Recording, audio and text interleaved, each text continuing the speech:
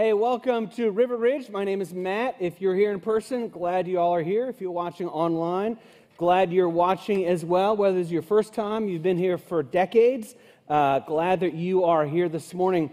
So I want to let you know something that you probably already know, and I already knew this, but I was reminded of this this past week, is we have an absolutely fantastic staff here at River Ridge Church. This past week, we went on our staff retreat from Sunday to Tuesday. We went out to the New River Gorge to the Young Life camp there called Wild Ridge. So here's a picture of us standing on a deck overlooking the New River, or I'm sorry, that's overlooking the Gully River right there. Absolutely beautiful time to be together. And so we went out there on our staff retreat, and I had a couple goals in mind. One is I wanted us to just grow in the Lord. I also wanted us to grow as leaders, and then I also want us to grow as just in our staff relationships, in our care and friendship and teamwork with each other. And so what better way to do that than to play paintball? So we went paintballing. So that is the staff playing paintball. And it was a blast. So 9 of us played paintball, and it was 5 women and 4 men. So we decided to do boys against girls. And it's hard to say. It's really hard to say. Like, the girls, the first 2 games just whipped us. Like, it was bad. It was bad. There was one time where I was and basically what the girls is, they just hunkered down behind these obstacles and trees and stuff. And then we we kind of got out. So there was one time where I was trying to get ahead, and there's like a tree here, picture a tree here, and I'm standing like this, and they're over that way, and I stick just like this much of my head out, right? I stick this much of my head out, but little did I know that I have a huge backside, and so, like Forrest Gump, I got hit in the buttocks. And so, when you get hit in paintball, what you're supposed to do is you put your like little muzzle cover on, and you raise your hand so that the tree's here. And so I raise my hand like this, and Rachel Potts shoots me with my arms up from like outside the tree. I mean, this is like she's beautiful, sweet nursery. Like, I'll take your child, and nice to volunteers and parents. She is vicious, that woman. Like, unbelievable. The other funny thing that happened, so we played like 6 games. I got out every time. I never survived to the end, right? So, but one time I'm out and I'm watching the women and trying to figure out why are they beating us so badly? And I figured it out, right? So here's a picture of the course, like where it is, right? So that's kind of what it looks like as far as obstacles and so forth. Now, if we zoom in a little bit, that's Kim in the commando uniform, and Sarah nuzzled in behind that thing. And I'm telling you, Sarah, like, she had leaves piled up, and the only thing pointing out that you could see was the muzzle of her gun, and she's just picking people off.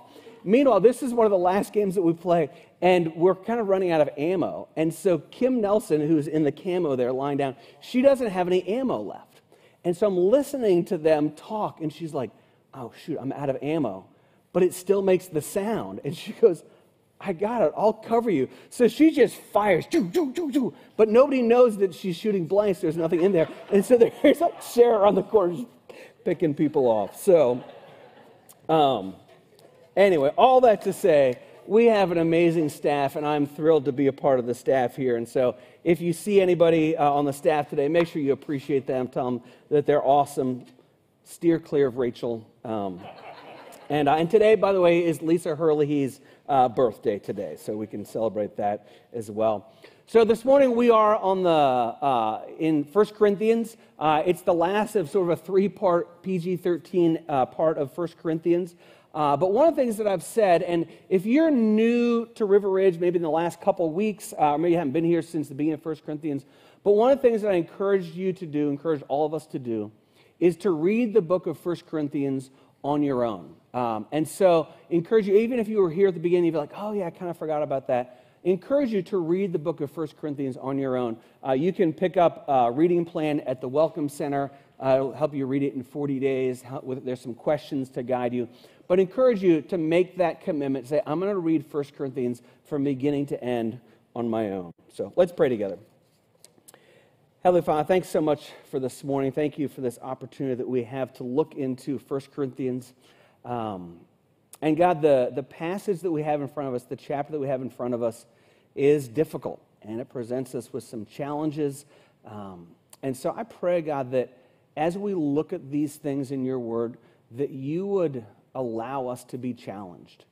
Instead of just tossing things away or putting them up in front or dismissing things, Lord, I pray that you would allow these words to penetrate our hearts and our minds, that we would deal with it in a way that is honoring to you and true to ourselves as well. I ask this in Jesus' name. Amen. So we're in 1 Corinthians chapter 7 today. I'm actually going to read out of the New International Version today. Usually I read out of a different version, but I'm much more familiar with this version, especially part of it, and I want to use this, and you'll kind of see why as we go along. So I want to read to you a passage or a verse from the middle of this, but it sets up the theme of 1 Corinthians 7. It says, each one should retain the place in life that the Lord assigned to him and to which God has called him. So that's 1 Corinthians 7:17.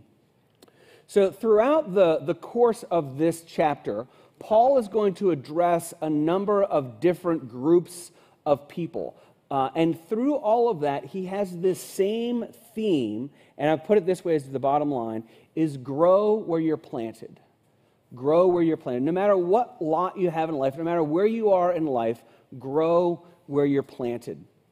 And I know that on any given Sunday, any given person, as you think about your life, there are certainly some of you who would say, man, life is going well. You look at all the areas of your life. You're like, man, my marriage is going great. I love the age that my kids are. I love my job and the position my job is. I love living here in Charleston. I love the house that we're in. I love the cars that we drive. I love our friendship circles. I mean, we could, all these different areas of life. And you go, man, when I'm there, I just thrive. I grow. Life is awesome. But I also know that that's not the reality. That at any given moment in time, any season of life, there's usually things that aren't going so well. It's like, man, I have a job that I'm just not liking, or I'm not liking the project that I'm working on. Or my marriage is really pretty tough right now. Or my kids, the age that they are, they just plain wear me out emotionally. They wear me out physically. And so we're not always in a phase of life where everything is kind of hunky-dory. And what Paul is saying here is he's saying, grow where you're planted. So you may be in a place in life or one part of your life, you're like, I would love to change this. It's hard, whatever that is. And what Paul is saying, my encouragement overall to you, is grow where you're planted. See what God has for you in that season, in the season that you're in the area of life that you're in, and see what is it that God wants to teach me. How can I grow in what God has for me here? So that's an overall theme that we'll see crop up a little bit. So it begins in 1 Corinthians chapter 7, verse 1. Paul writes this. It says, now for the matters you wrote about. Okay, we'll just pause right there. So we've talked about this a little bit as we've gone through this series, through this letter, is that there's a kind of a two-way conversation that Paul writes a series of letters to the Corinthians, but he also gets some letters, he gets some messages from them, he gets reports of how they're doing. And so he says, now about the matters you wrote. And so what he's doing is he's responding to a question that they have asked him. Now, what that question is in its entirety is not completely clear, but based on the response that Paul gives, we can surmise with pretty good accuracy what the question was. And basically, they were asking Paul for counsel on the issue of marriage and singleness, and especially marriage and singleness, given that they were in such a sexually immoral culture. And so they're asking him about that. And so in chapter 7, it's kind of a unique chapter because what Paul does is he addresses three different and fairly distinct groups of people. He addresses those who are in a good marriage, he addresses those who are in a marriage that's struggling, and he addresses those who are single. Now, I didn't want to give 3 30-minute messages addressing each of those. So what I did is I said, okay, I'm going to take the next, I don't know, whatever we have left, 24 minutes or so, 26 minutes, and I'm going to divide it up and I'm going to speak to each one of those groups. So this morning, from here to the end of the message, you will get, if we divide evenly, you'll get about 8 minutes of sermon, right? That means for the other 16 minutes, you can text or doodle or whatever you want. But if I make eye contact, at least nod with me that it looks like you're paying attention to the other 2/3 that are not necessarily for you. Okay, can we agree on that? Awesome.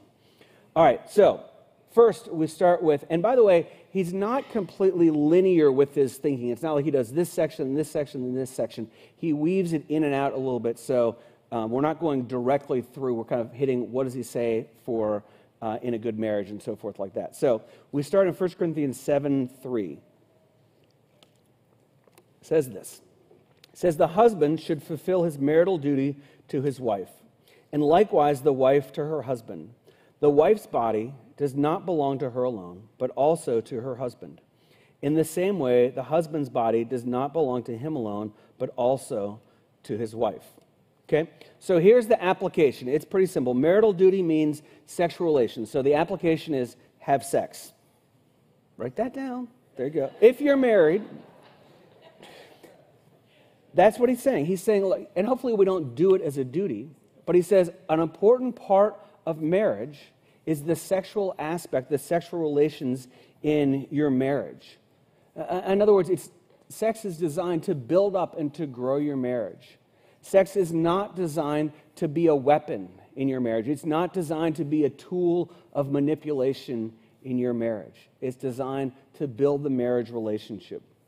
Then he continues on. He says, do not deprive each other except by mutual consent and for a time, so that you may devote yourselves to prayer. So there's a cultural thing going on with Paul and in this time that we don't practice so far as I'm aware of people doing this, but basically it was a sexual fast. So a husband and wife would say, we are going to not have sex for a period of time as a reminder or as an opportunity to pray for whatever it might be. Could be praying for their kids or their marriage or for rain or whatever it might be, but we're going to abstain from sex for a period of time in order to focus on prayer. And then Paul says this, and this is, I think, what the most important element of this is in terms of helping marriages. He says, then come together again so that Satan will not tempt you because of your lack of self-control.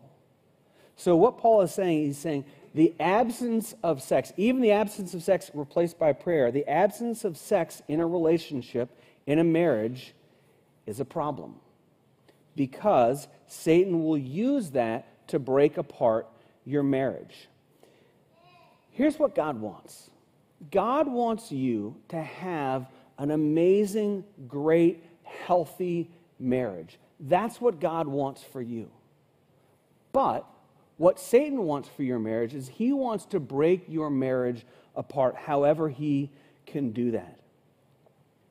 I've heard it said that Satan does all he can to have a couple have sex before they get married, and then Satan does all he can to help a couple not have sex after they get married.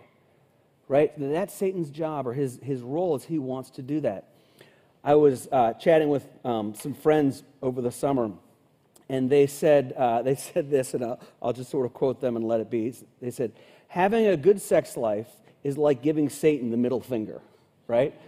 I just thought that was sort of cleverly put. But here's the thing when it comes to sex and sexuality. In a marriage, it's one of the areas of marriage that is harder to talk about than other areas of marriage, right? Because there's something that is more personal and intimate, and ourselves, it is different.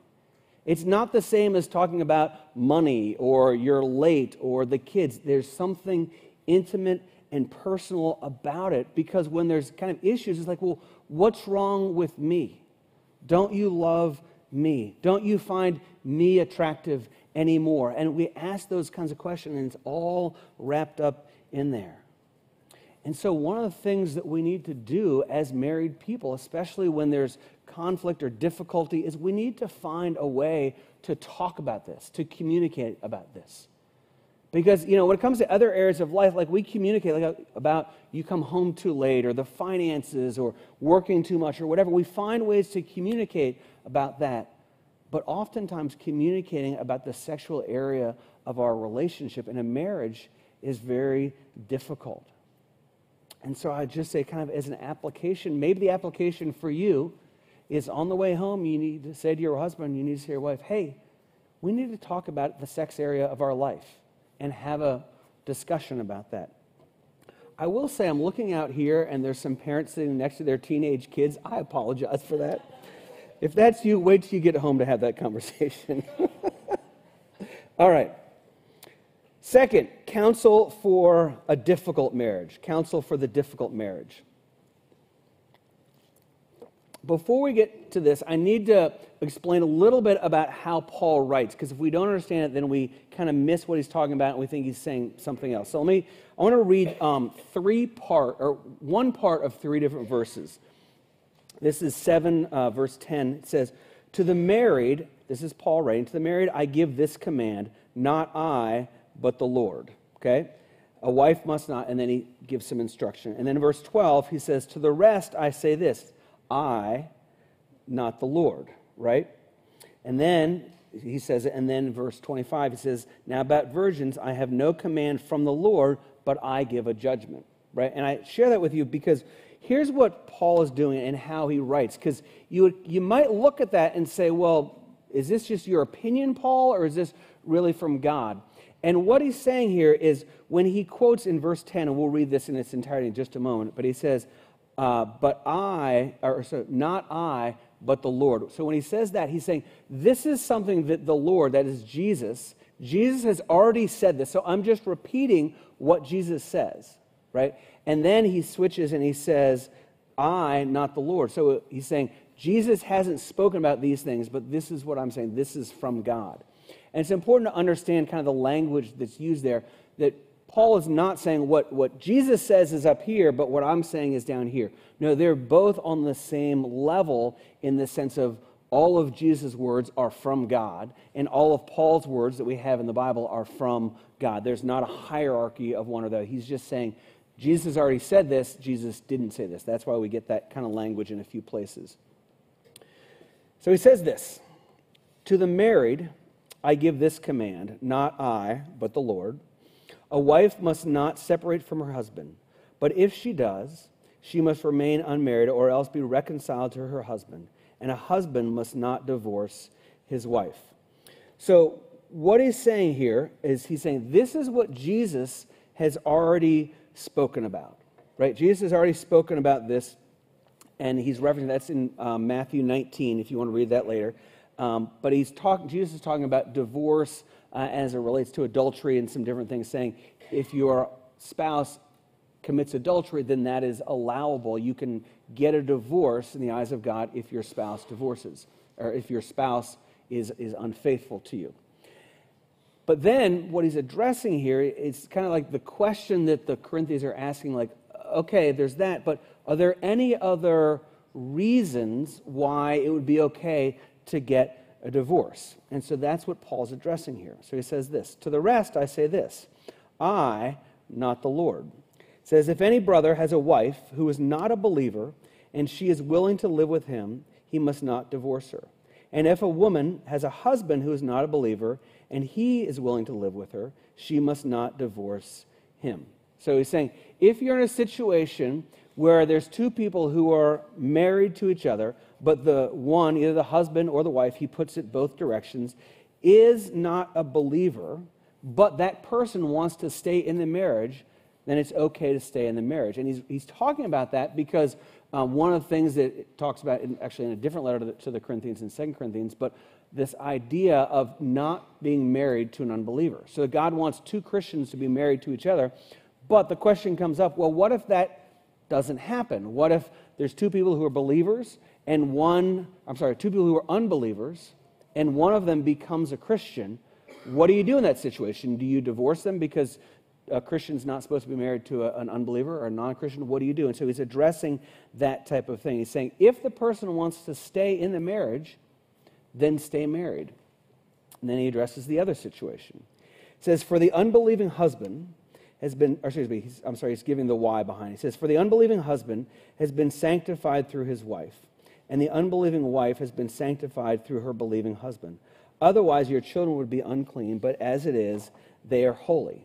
So what he's saying the why behind the what is stay with the unbelieving spouse, for their sake, that they might come to know the Lord, for the sake of the kids and the stability in the home, right? And I would say that that's certainly true in this situation where he's talking about, okay, we've got a guy who's married, neither are believers. Then one of them, the guy becomes a Christian. He says, if your wife wants to stay in the marriage, then stay in the marriage because she might come to know Christ and it's good for the kids. But then what happens if it's the other way? It says, but if the unbeliever leaves, let him do so.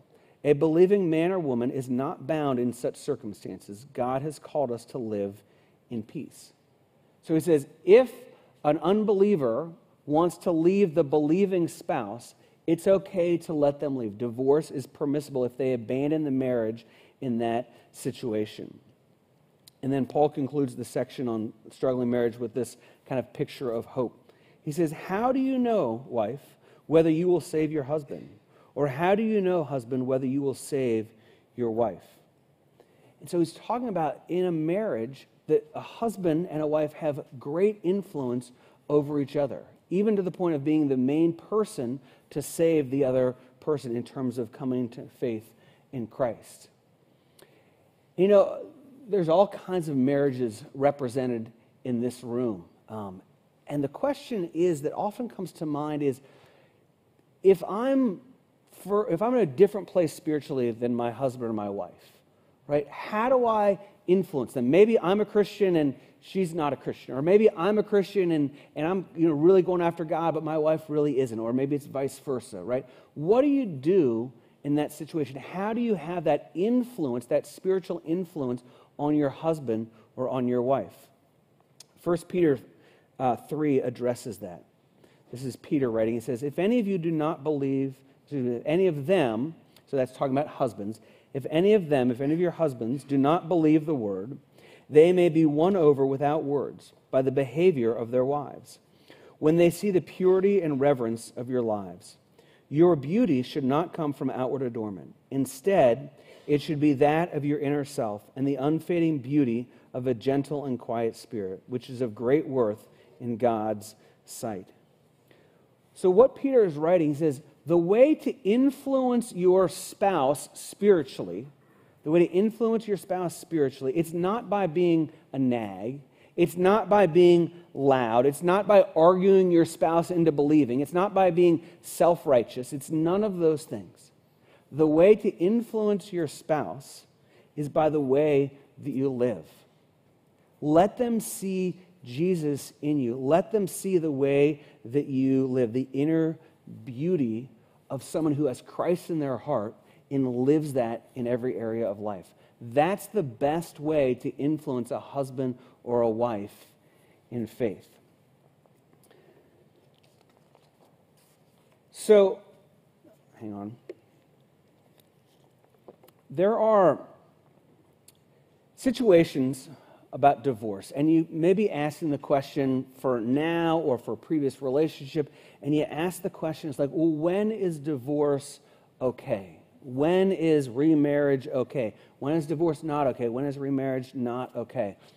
And I'll be perfectly honest. I wrote this section of the message about 4 different times, about 4 different ways, to try and address all the different situations that are here and all the different situations in the past. And to be perfectly honest, I gave up, right? And I decided to not try and do that because there's so many different situations.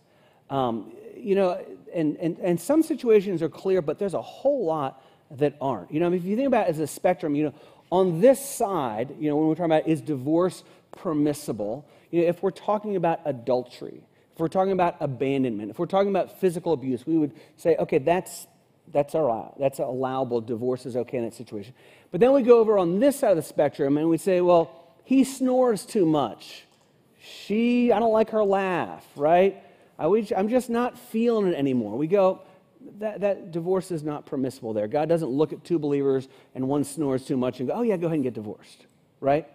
But there's a really, really vast area in the middle here. And I didn't feel like I could do justice to talking about that, because there's people who are now in a struggling marriage. There are people who left a marriage in the past, and you're like, well, could I? And there's all these kind of questions. So here's what I'm going to do. Is on the bottom of your outline, here's what I did, and then here's what I can offer. At the bottom of your outline, it says self-study, right? And on that, and they're on the screen as well, but they're about, 8 or 9 sets of verses that all deal with divorce, okay? And so I'd encourage you to look at those and study those on your own, right? So that's the first kind of offer, is to do that. And the second is, if you want to come and talk to me about your particular situation, again, every situation is so different and so nuanced, I didn't want to just splatter something everywhere. But if you want to talk to me, I would be more than willing to sit down and just talk about your situation and what's going on and provide whatever counsel that I can. One of the verses, and I'll kind of conclude with this before we talk about singleness, but one of the verses on there is from the book of Malachi.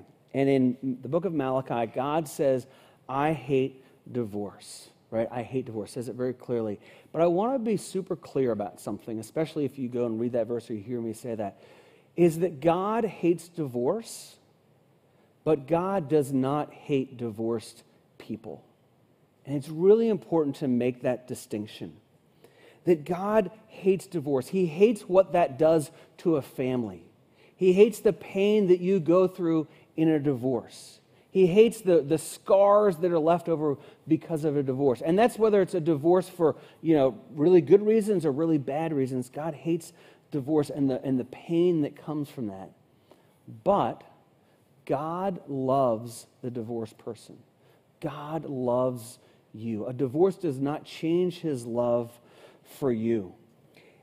And I would say that even if in the kind of my two scenarios or my ends of the spectrum, that you may be the person that was who was cheated on, right? And God still loves you. Or you may be the person that did the cheating and caused the divorce, and God still loves you.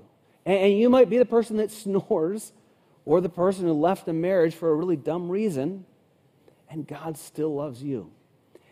And here's how I know that. I know that firsthand. Because though I've never been divorced or committed adultery, I do snore.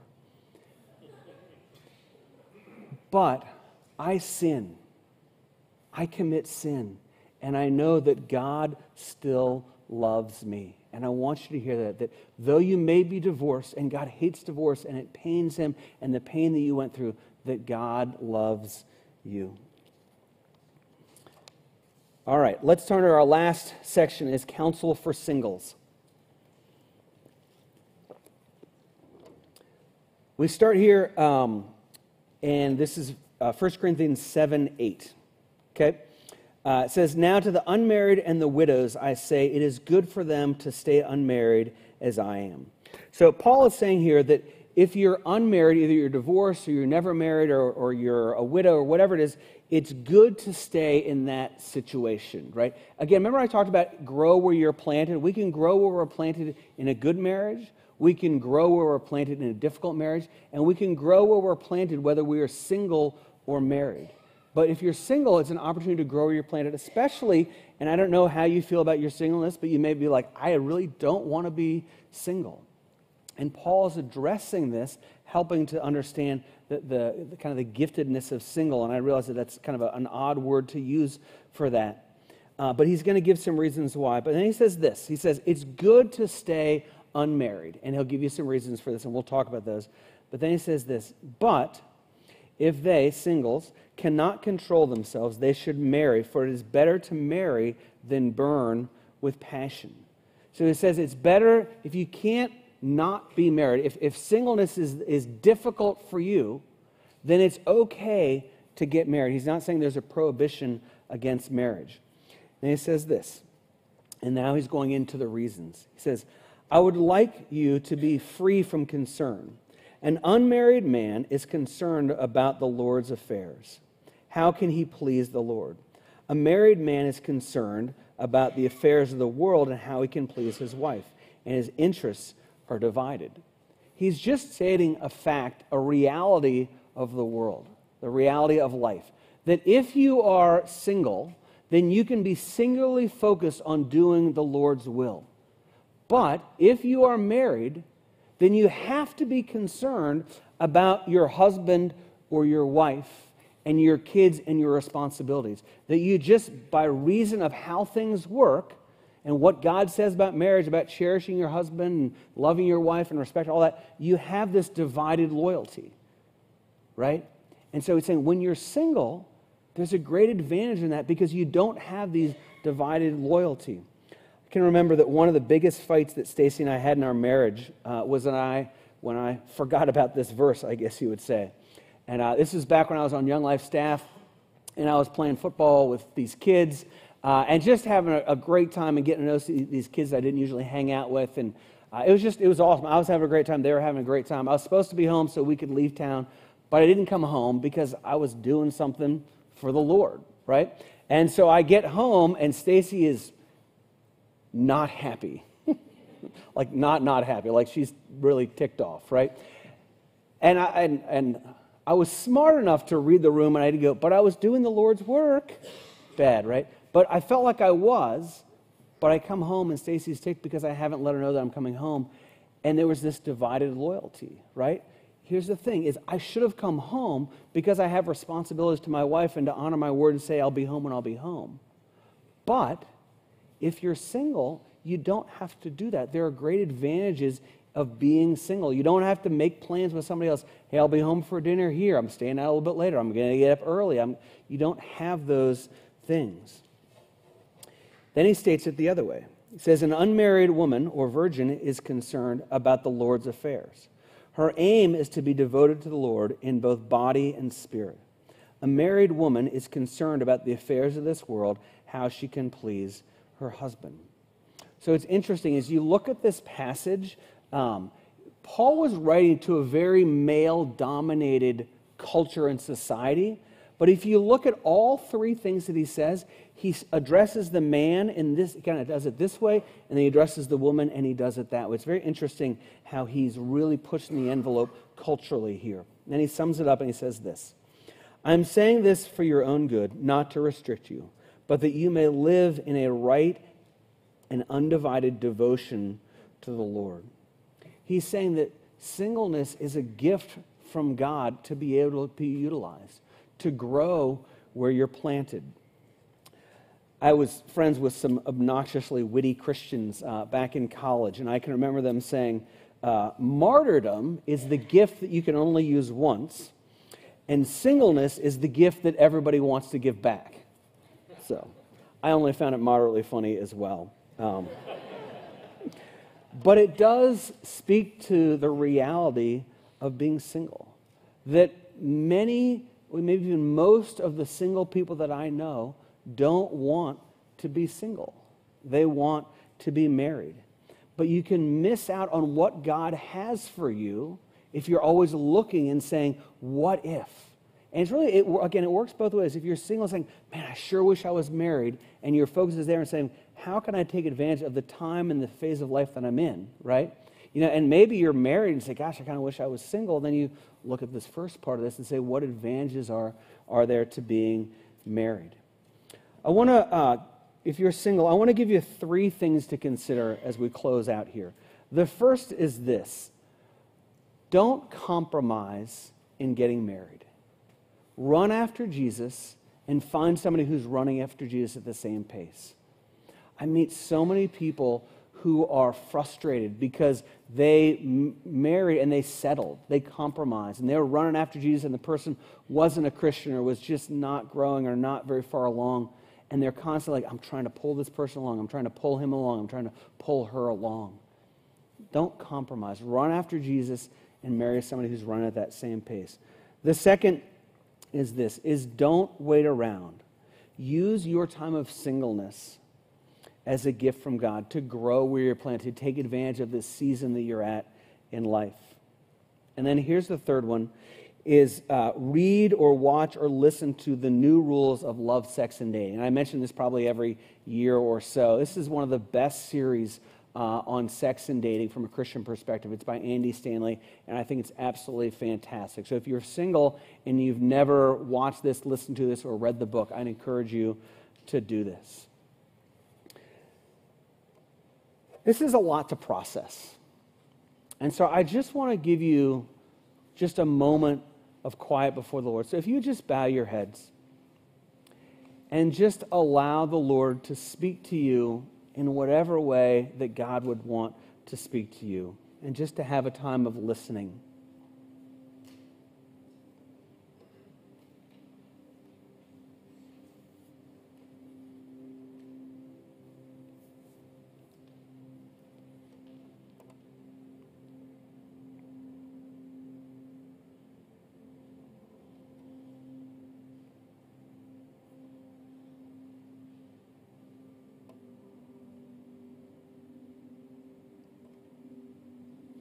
As you're listening to the Lord, reflect on this question.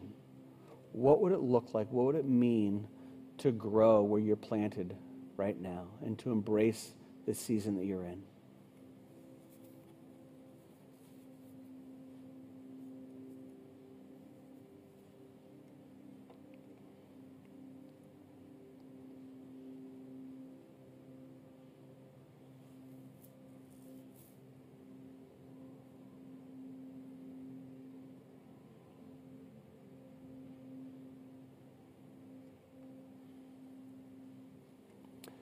Heavenly Father, I thank you for this time, Lord.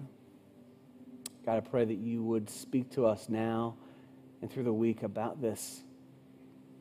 And God, for those of us who are married, I pray that we would have great marriages that last a lifetime, that are healthy and life-giving. Lord, I pray that each one of us in a marriage individually would do the things that you want us to do to grow and to nurture our marriages. And Lord, for those who are single, I pray that you would help them to live and to grow where they're planted, Lord, and to embrace this time, even though they may be looking and say the grass is greener on the other side of marriage. But God, I pray that you would help each of us to grow where we are planted, to do your will, to do your will now, and not to wait for some point down the road that seems better to us. God, thank you for your love for us and your desire for us to grow in a relationship with you. I ask all this in Jesus' name. Amen.